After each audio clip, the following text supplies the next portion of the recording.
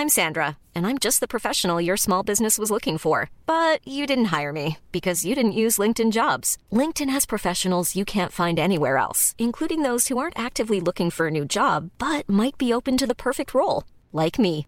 In a given month, over 70% of LinkedIn users don't visit other leading job sites. So if you're not looking on LinkedIn, you'll miss out on great candidates like Sandra. Start hiring professionals like a professional. Post your free job on linkedin.com/people today. You're listening to Text Message. Woo! Hooray! We're back. Hello! Yay! With me, Nate Langson. And me, new phone who dis. Ian Morris is Yes. Dis Who. Yes. Sorry for the radio silence, everybody. It's not radio. Podcast silence. Yeah, exactly. Yeah, the yes.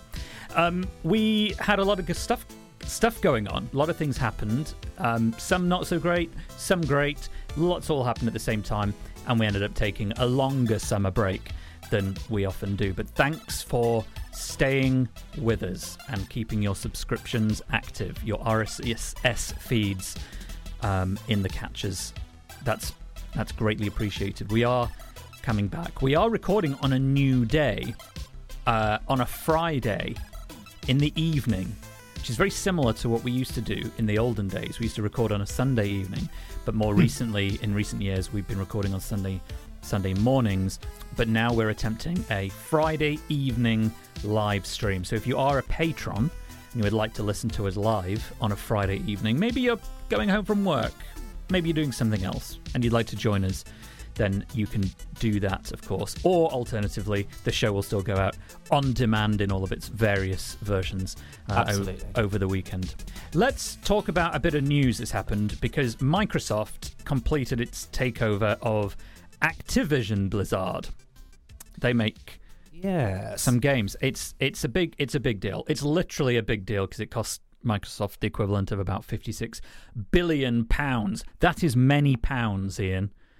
A great many pounds.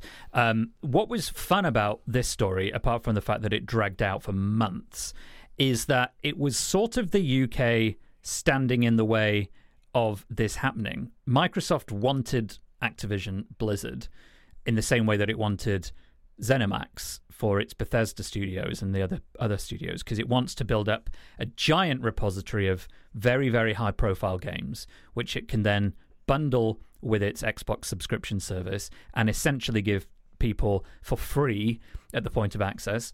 And it's very expensive to do that. But the Competition and Markets Authority here in the UK said, you know what, we're not very happy about this, and we think that cloud gaming, streaming from the cloud, is going to be a big deal one day, and if we let this go through, then Microsoft, which owns the games, and it owns the Xbox, and it owns the Azura, that's the name of a castle, isn't it? Is it? In the Elder Scrolls, I think. No, well, I mean, I wouldn't know that. I don't know why you said "is it?" I know because it's Arius. Yeah. Anyway, Azure is the thing. You know, owns all that, and they were like, you know what, this isn't cool because it's going to be a big deal someday. So they said no. And what I found particularly amusing about that is that we're not really very good at making our own massive tech companies these days, but good God, we're good at stopping other people's getting bigger for a bit. Well, I mean, I think that's fair enough. And I actually think that the CMA was sort of on the nose with this. It wasn't a traditional competition complaint in that Sony was whinging because they said it would distort the market, which is inevitable because they always would. But the CMA was very much targeted on cloud gaming, and I think that makes sense in a way, because if you think about the competition for cloud gaming, there isn't any, because Microsoft is dominant, and there are other services, but none of them quite as good or comprehensive as Microsoft's. Absolutely, and this is what they did. The CMA. This is what they essentially forced, is for Microsoft to sell the rights to stream Activision games to Ubisoft, which is a French company. Ubisoft has a platform called Ubisoft Plus, because of course it's called Plus. Costs about £15 a month. and you can stream a bunch of games from Activision's catalogue from that service. You can also get a bunch of Ubisoft games through Microsoft's Game Pass because Microsoft has a deal with Ubisoft there. So there's some precedent for a decent-sized partnership being struck. But that was enough for the CMA to say that's fine. So basically, if you're in the European Economic Area, which, by the way, we are not, then you're all good, and you can stream Activision games from Microsoft. The UK doesn't care about Europe. But if you are in the US, if you are in the UK, then the CMA has forced Microsoft to make Ubisoft the home for streaming those games. I just think it's there's just so much irony in all of this. So does that mean that you won't be able to stream those games on Microsoft? Outside of the European Economic Area, this deal means that Ubisoft has the right to stream those games from the cloud, yeah, as I understand it. Exclusively, though? Exclusively. That's weird. Isn't it? That's the thing. And that doesn't mean downloading it or including it in Game Pass. Like, that's not part of this. This is all part of this sort of budding cloud streaming market that So very much the same as NVIDIA's yes. cloud gaming streaming thing, where you're actually playing a game over the internet. It is a video stream that arrives at your computer. Exactly that. And it's powered, in this instance, by Luna. And that's not one of our listeners, Luna, or somebody's cat. This is Amazon's streaming system. And I was looking around at Ubisoft Plus to try and figure out, okay, if I wanted to stream these games, what can I do to do that? And I went, and it's all very clearly labeled powered by Luna. And that is the Amazon thing. So this is probably a really big deal for Amazon, at least outside of the European Economic Area, for Activision games that Microsoft wants to pass over for streaming there. Because does anyone use Luna? I don't know of anyone using Luna. I hear that some Twitch streamers use it. But probably because they're paid to do so, right? Yes, and because Amazon owns Twitch as well. So there's an easy way to do that. But outside of that extraordinarily tiny world, there's not much demand. And so it's really weird. On the one hand, you've got the UK on its own forcing almost this deal to completely collapse. And yet we can force it to make this change for something that everyone agrees is really quite tiny. And allow the biggest deal in gaming history ever to go through. I find it utterly fascinating. Now, what we haven't done here is we've sort of assumed that everyone listening knows Activision. So let's just pretend for a second that isn't true. Activision makes it's got some incredible games in its catalog. I picked out a few. Yeah, Pitfall, mate. Right. Master of the Lamps, Ball Blazer, Disney's 102 Dalmatians, Puppies to the Rescue, Wakeboard Unleashed featuring Sean Murray, and of course, Simpsons Wrestling. Incredible lineup. Incredible. I had no idea. And it's almost incredible that I'm not typing in the web address now to subscribe, actually, because with a collection like that, I mean... Yeah, I don't think many of those games, if any, are going to be released. Not least because most of them were released in the 1980s for the Ataris and the Commodores and the ZX Spectrums of the world. But he does have some other games. It has Call of Duty. It has Candy Crush. They're pretty big deals, and so that's probably good news. So, yeah, because it's part King as well, right? So that's the Candy Crush thing, right? Yeah, exactly. And King wasn't King UK based? Yeah, it was. Yeah. Had a big central London office, didn't it? It did. So you've got Activision, which bought King, and then Microsoft bought Activision, and then we forced them to sell streaming rights to the games that aren't made here. It's all just very, very weird. It is very weird, but it is. I mean, look, I was actually all for this not being allowed because I do think that there are some pretty powerful arguments to be made to suggest that this is too much and it's too big a market impact in terms of what Microsoft has. at the same time, I don't know. It appeals to me in that Game Pass continues to get better and better, and that's good. Yeah. If I could get every amazing game on Game Pass, it'd be brilliant. But Game Pass is a phenomenal service in terms of the value. If you own an Xbox and you care about playing big games, but you aren't super fussy about which ones, then Game Pass is terrific value. And I am. I like to pick the games I play rather than have them pick me. But you know what I mean? If you just wanted to pay £15 a month and know that every month you've got access to a couple of hundred amazing games, including the back catalogue of Bethesda and now Activision and all the other ones that Microsoft has access to, along with all the brand new releases from those, like Starfield, the first proper new game from the people who made Skyrim and Fallout in like 20 years, day one release on Game Pass. Like, that's basically the kind of thing you get from a company like Microsoft buying another company like Activision. You get to basically say, subscribe to us for 15 quid a month or whatever, and you're going to get all of these AAA top-tier titles for no extra cost, whereas previously Call of Duty games are like 60, 70 pounds a pop. The recession-proof industry became subscription-based basically overnight. I think the question that I have is this a long-term, good business model when games cost billions to produce and then are only making, a fraction of £10 a month back? I don't know. I honestly think it is. And I think Microsoft must know it is, because if you spend £56 billion on something, you've got to be pretty damn sure you've got a very long-term plan for making that back. And if you look at the way that the market's been going for the last 10 years at least, the concept of ownership is going out of the window.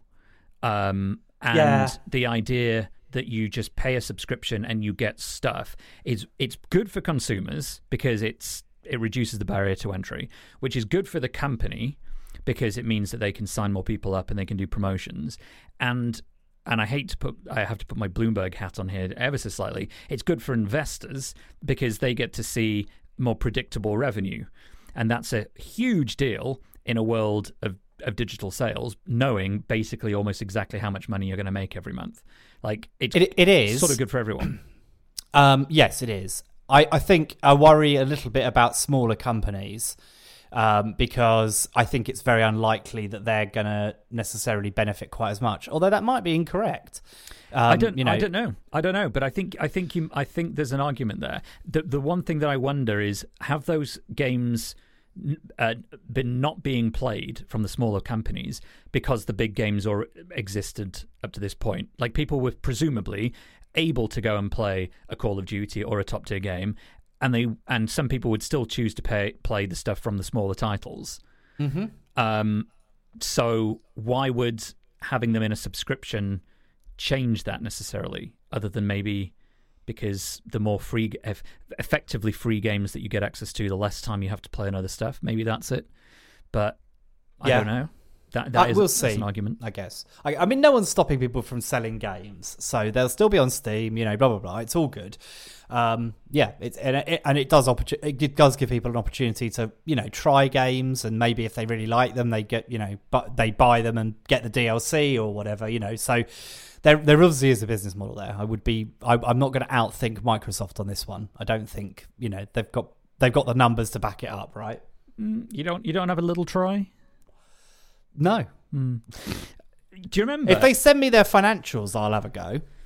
Well, they publish them every 3 months. Yeah, but not in the sort of granular detail that we need to understand what the income is from Game Pass and how it's distributed. Have you looked at a regulatory filing for quarterly earnings, mate? Because trust me, I've had to look at a crap load of them over the last 10 years, and they are extremely granular and extremely dull.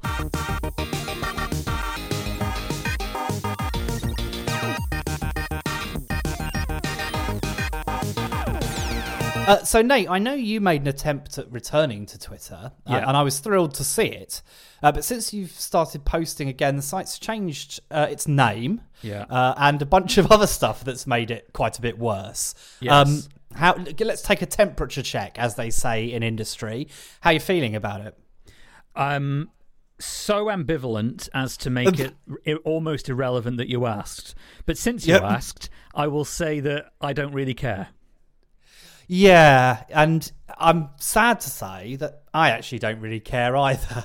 Do you know what? Do you think we should have picked a different second story to talk about than social media's change during our absence? Okay, go on, carry on. We could have talked about Apple because there was quite a lot of toing and froing between you and I around the launch, but it's been done and it's a bit late now. So let's consider that one of the things that Musk has done is remove the URL and the title from pasted links. I mean, this is a level of galaxy brain thinking that even I probably could outmaneuver that man, because everything that seems to happen just makes it worse. What was he going to do? He was going to do something else that then everyone said he basically wasn't allowed to do. Oh yeah, he's going to get rid of the block function. But apparently it's a condition of the Apple Store and the Google Play Store that you absolutely must have a block function on social media. So I think that went away. And then he was going to get rid of the like counts. So you'd have to click through to a tweet to an X or whatever the hell it's called, a post, to see any metrics on it. In my head, I like to think that they're a kiss because I see see an S as a kiss. I see it more as an aggressive symbol of toxic masculinity, but hey ho, each to their own. Yes. But I mean, I used to love Twitter. I don't think there's any secret about the fact that it's my social media because we were writers originally, and that was where you did the writing. It's Instagram is fine. I enjoy a scroll through Instagram like the next man, and I like photographs, but Instagram's the literal worst for photographs in terms of, actually presenting images in a way that is enjoyable to see. It's just abysmal. Is it the literal worst? Are you absolutely sure? Because Instagram's got about 2 billion users a month, and it's predominantly photos and videos. It's mostly video these days, it seems. I'd argue it's not the literal worst. Well, I think I could make an argument that it is the literal worst. I mean, you could make it worse by making it only ASCII art representations of photographs. That would be worse. But as far as I know, no one does that. Yeah, because it's sort of pitched as a photo sharing app, but really the photos are horrible and not very good quality and on a desktop it's outrageously bad to use. So at least Twitter's still usable on a desktop to some extent. It is. So the point here, if I can infer one that's being made here, is that while we've been off air, social media's got crappier. Yeah, much. But you're still using it. I am sort of still using it. Every now and then I think, oh, well, I could tweet this, couldn't I? And then I do it and I get absolutely no engagement. No one cares. I might as well have not done anything at all. That's the thing that I found so interesting is that the engagement on my posts on Twitter they've dropped through the floor. Now, when you were subscribed, was it better? No. And if you remember, and thank you for bringing this up because actually I'd forgotten this. I did the test. And I subscribed to Blue for a month to see if it would help boost my reach, followers, engagement, anything. And I think the only way I could summarize it is, did it bollocks? So I cancelled that subscription, and then I ran the same experiment on Threads. That made seemingly zero difference there either. So I cancelled that as well. So I'm not persuaded that those arguments are good ones for subscribing. I think feature gaining is the thing you gain from subscriptions for some of these things, not extended reach. And perhaps that's the way it should be, because paying for reach not always in the interest of honesty and. No, but I think one of the problems is that appeals to a certain kind of person, right? So now what you see is someone will do a very successful tweet. and then the first 10 replies will be from idiots who happen to have paid for a subscription. And that's annoying. And the amount of ads is deeply annoying, and the quality of advertising is atrocious. I have numerous times tweeted images of very misleading advertising that I believe honestly must break UK law. Frankly, I tell you what, I've seen similar ads to the kind of things you're mentioning, but they're not.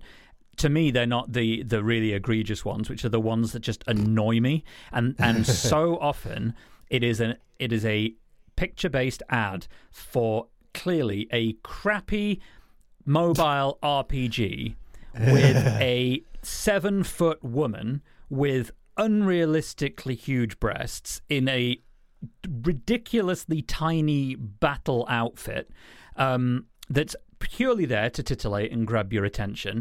And annoyingly, of course, I pause briefly until I see that it's an ad, and then I'm irritated beyond belief and scroll away, and I always report it as irrelevant because I'm so annoyed by it. And those are the ones that I see now more than ever on Twitter, which is just another reason why X is no longer even on my home screen. It's not even on page 2, it's on page 3. And just to give you a sense of how much of a relegation that counts for in my world, also on page 3 is Eve, which is the app I use to control one of the approximately 30 to 40 light bulbs that are networked in this house. It's got my utilities folder, also known as the folder I put everything that's crap and I don't use very often. Microsoft Remote Desktop Client, which, to be fair, I do use a lot, but I use it on my Mac, not my phone, and a Ring doorbell app, even though I no longer use a Ring doorbell. So that's how the mighty have fallen. Well, indeed. And yeah, but I mean, those ads, the ads that I'm talking about they are almost always scams as well. They're cryptocurrency attempts at getting people to buy weird coins, and they're badged as a Guardian article or a Mirror article or a BBC article. I mean, it's absolutely outrageous that those are getting through. It's like Facebook, which is exactly the same, has the same ads. It's infuriating, and I just don't understand how it's allowed. Anyway. Moving on. So you went to Threads. Yeah. I've got accounts on Threads, Mastodon, and Blue Sky. Blue Sky seems fine, but no one's there. There's no one on it. Yeah, no exactly. You can follow a few people. It's great if you want to keep up with Neil Gaiman. Mastodon is as it has always been. It's very nice. It's lovable. It's the first place I would go if I wanted to talk about my router, because people there would care. So that they've all got things going for them, and Mastodon's going to stick around. That's not going anywhere. But yeah, I can't make a home anywhere else. Really, it just doesn't feel. It's so much work to go through and find all the people you want to follow, and then try and build a following of your own. It's just tiresome, and I'm over it. Let me tell you two things I've been experimenting with recently. I've been trying to use LinkedIn more. Oh Lord. Yeah, I have to do that. It's a work thing, really. It's a weird place, and it's very clearly, it's very obvious that I've just accepted everybody's request over the last 15 years, because browsing my home feed is all it is people I've never heard of asking, or rather posting about a job that they've just got or a conference they're at that has no relevance to me whatsoever. But I would like LinkedIn to be more useful, because I sort of feel that it has the potential to be the place where people at least post human, believable, honest things. Because but that isn't the case, is it? Unfortunately. No, it isn't. It is unfortunate. But I'd like to think it could be that, because it's tied to your real name. And it just doesn't feel like the kind of platform that attracts people to sign up because of, the potential to scam. It has its uses. I'll grant you that. In terms of a professional network, it's useful, and it's a good way to build up. You can do quite a good job of sort of building out your CV on there in a way that isn't really practical in a traditional CV. And if if someone wants to go and look at your LinkedIn to see your work history, and that you do it nicely and it's accurate, it's good and it moves around with you and it's always up to date. So it's, you know, it's a handy little solution for that, I think. I like it in terms of it allows me to keep up with work things. I can see what, you know, our executives are posting about. I can keep an eye on the various bits and things that I'm responsible for and make sure that, you know, everything's going well. So yeah, I don't hate LinkedIn. I'm never going to feel passionate about it. Not like I did about Twitter in the early days, or even the days up until Musk bought it. Kate in our live chat says Instagram has these ads now where it'll be an AI image of a really beautiful and weird lamp or chair. When you click through to the shop, it doesn't sell anything even remotely similar.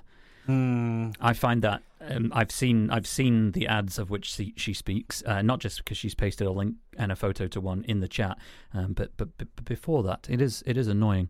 And Threads just seems to be a dead land. I don't know. And don't judge me for this, please. I beg of you, don't judge me for this. But I've been using TikTok quite a lot recently. I've got to say, I'm a big fan of TikTok, although the advertising is out of control again. Same problem. It's nuts, but you know, there's something about TikTok and the things that it thinks I like that it is right about, and I think it's a very good algorithm. I think it's the thing that consistently makes me laugh the most. Yeah. And that is something I really value because I don't laugh out loud a lot. Not really. And I used to at more things, I feel, than I do now. And I find that I laugh out loud more when I'm on TikTok, which distracts me from the day or the problems or just gives me a little bit of levity in the day that helps me, you know, carry on with my day. And I value that. And that's not something that I got from any social media platform except Vine in recent years. And we all miss Vine. You know, I never had Vine. I'm surprised, mate. Vine is so you. 6 seconds of people very carefully being angry. It's very you. No, it was... obviously, there's been a lot of Vine since that, you know, people captured a lot of it, kept it. And I mean, again, a mystery to me that Twitter didn't keep that site going after it bought it. I mean, it seemed to me that could have grown and grown and grown. And they must have been, you know, when TikTok came along and ate its lunch, they must have thought, God, we've really messed this one up, haven't we? But you know, yes, you're right. TikTok is a better place. It's funny, you know. There's creativity there. Like I absolutely, there was the woman who does the what does the DJ do thing. Have you seen that one? No. She's in tears, basically, going, you know, what does the DJ do? They're not mixing it live. They, you know, blah, blah, blah. Anyway, it's really good. And she got absolutely hammered for it. But it was so obviously a joke. Yeah. Like, it was a really very entertaining thing. She was so upset about it. But it was very funny. I liked it anyway. And there's been some absolutely cracking stuff on TikTok over the years. I think that if we get into the point where we are describing things we've seen on TikTok, it's a good sign that this segment has come to its natural, organic conclusion and needs a bullet in the back of the head. So, putting out to pasture. Let's put this bit out to pasture. If anyone has any thoughts on the state of social media in the few months that we've been off air, then do let us know, of course. hello@uktechshow.com. The email address does work, even if our website has mysteriously gone away. And I appreciate that the death of a website and the silence of a podcast, it was a good indicator that maybe the show had died. And for that, I apologize. But as has been proven, we have not died and we are still breathing. So do send us an email about that. We are back, as you can all know, which means we're on Patreon still. So people listening live are, well, able to, and getting our extended version. We are going to go over in a few moments some of the things we've been up to while we've been off air. Ian has arguably had some of the biggest changes of the both of us, and that's very despite the fact that I have a new job. So we're going to get into that in a sec. And if you want to get that and all of our back catalogue, it's all still there, people. Patreon.com/UKTech.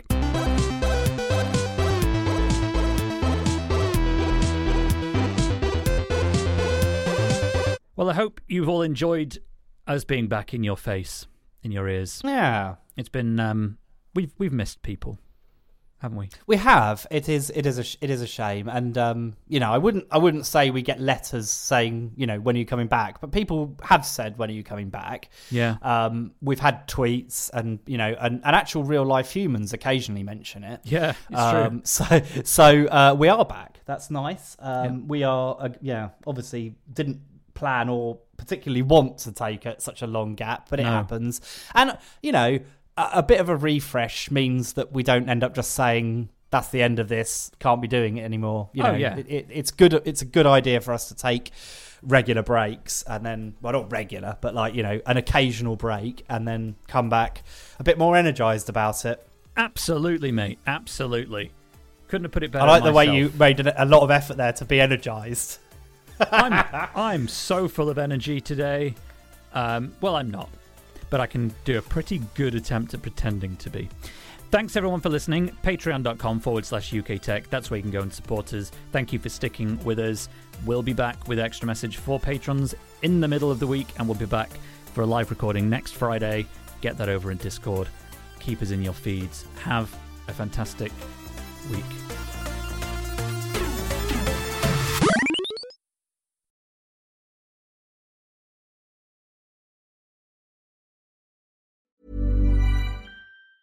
Mom deserves the best, and there's no better place to shop for Mother's Day than Whole Foods Market. They're your destination for unbeatable savings, from premium gifts to show-stopping flowers and irresistible desserts. Start by saving 33% with Prime on all body care and candles. Then get a 15-stem bunch of tulips for just $9.99 each with Prime. Round out Mom's menu with festive rosé, irresistible berry chantilly cake, and more special treats. Come celebrate Mother's Day at Whole Foods Market.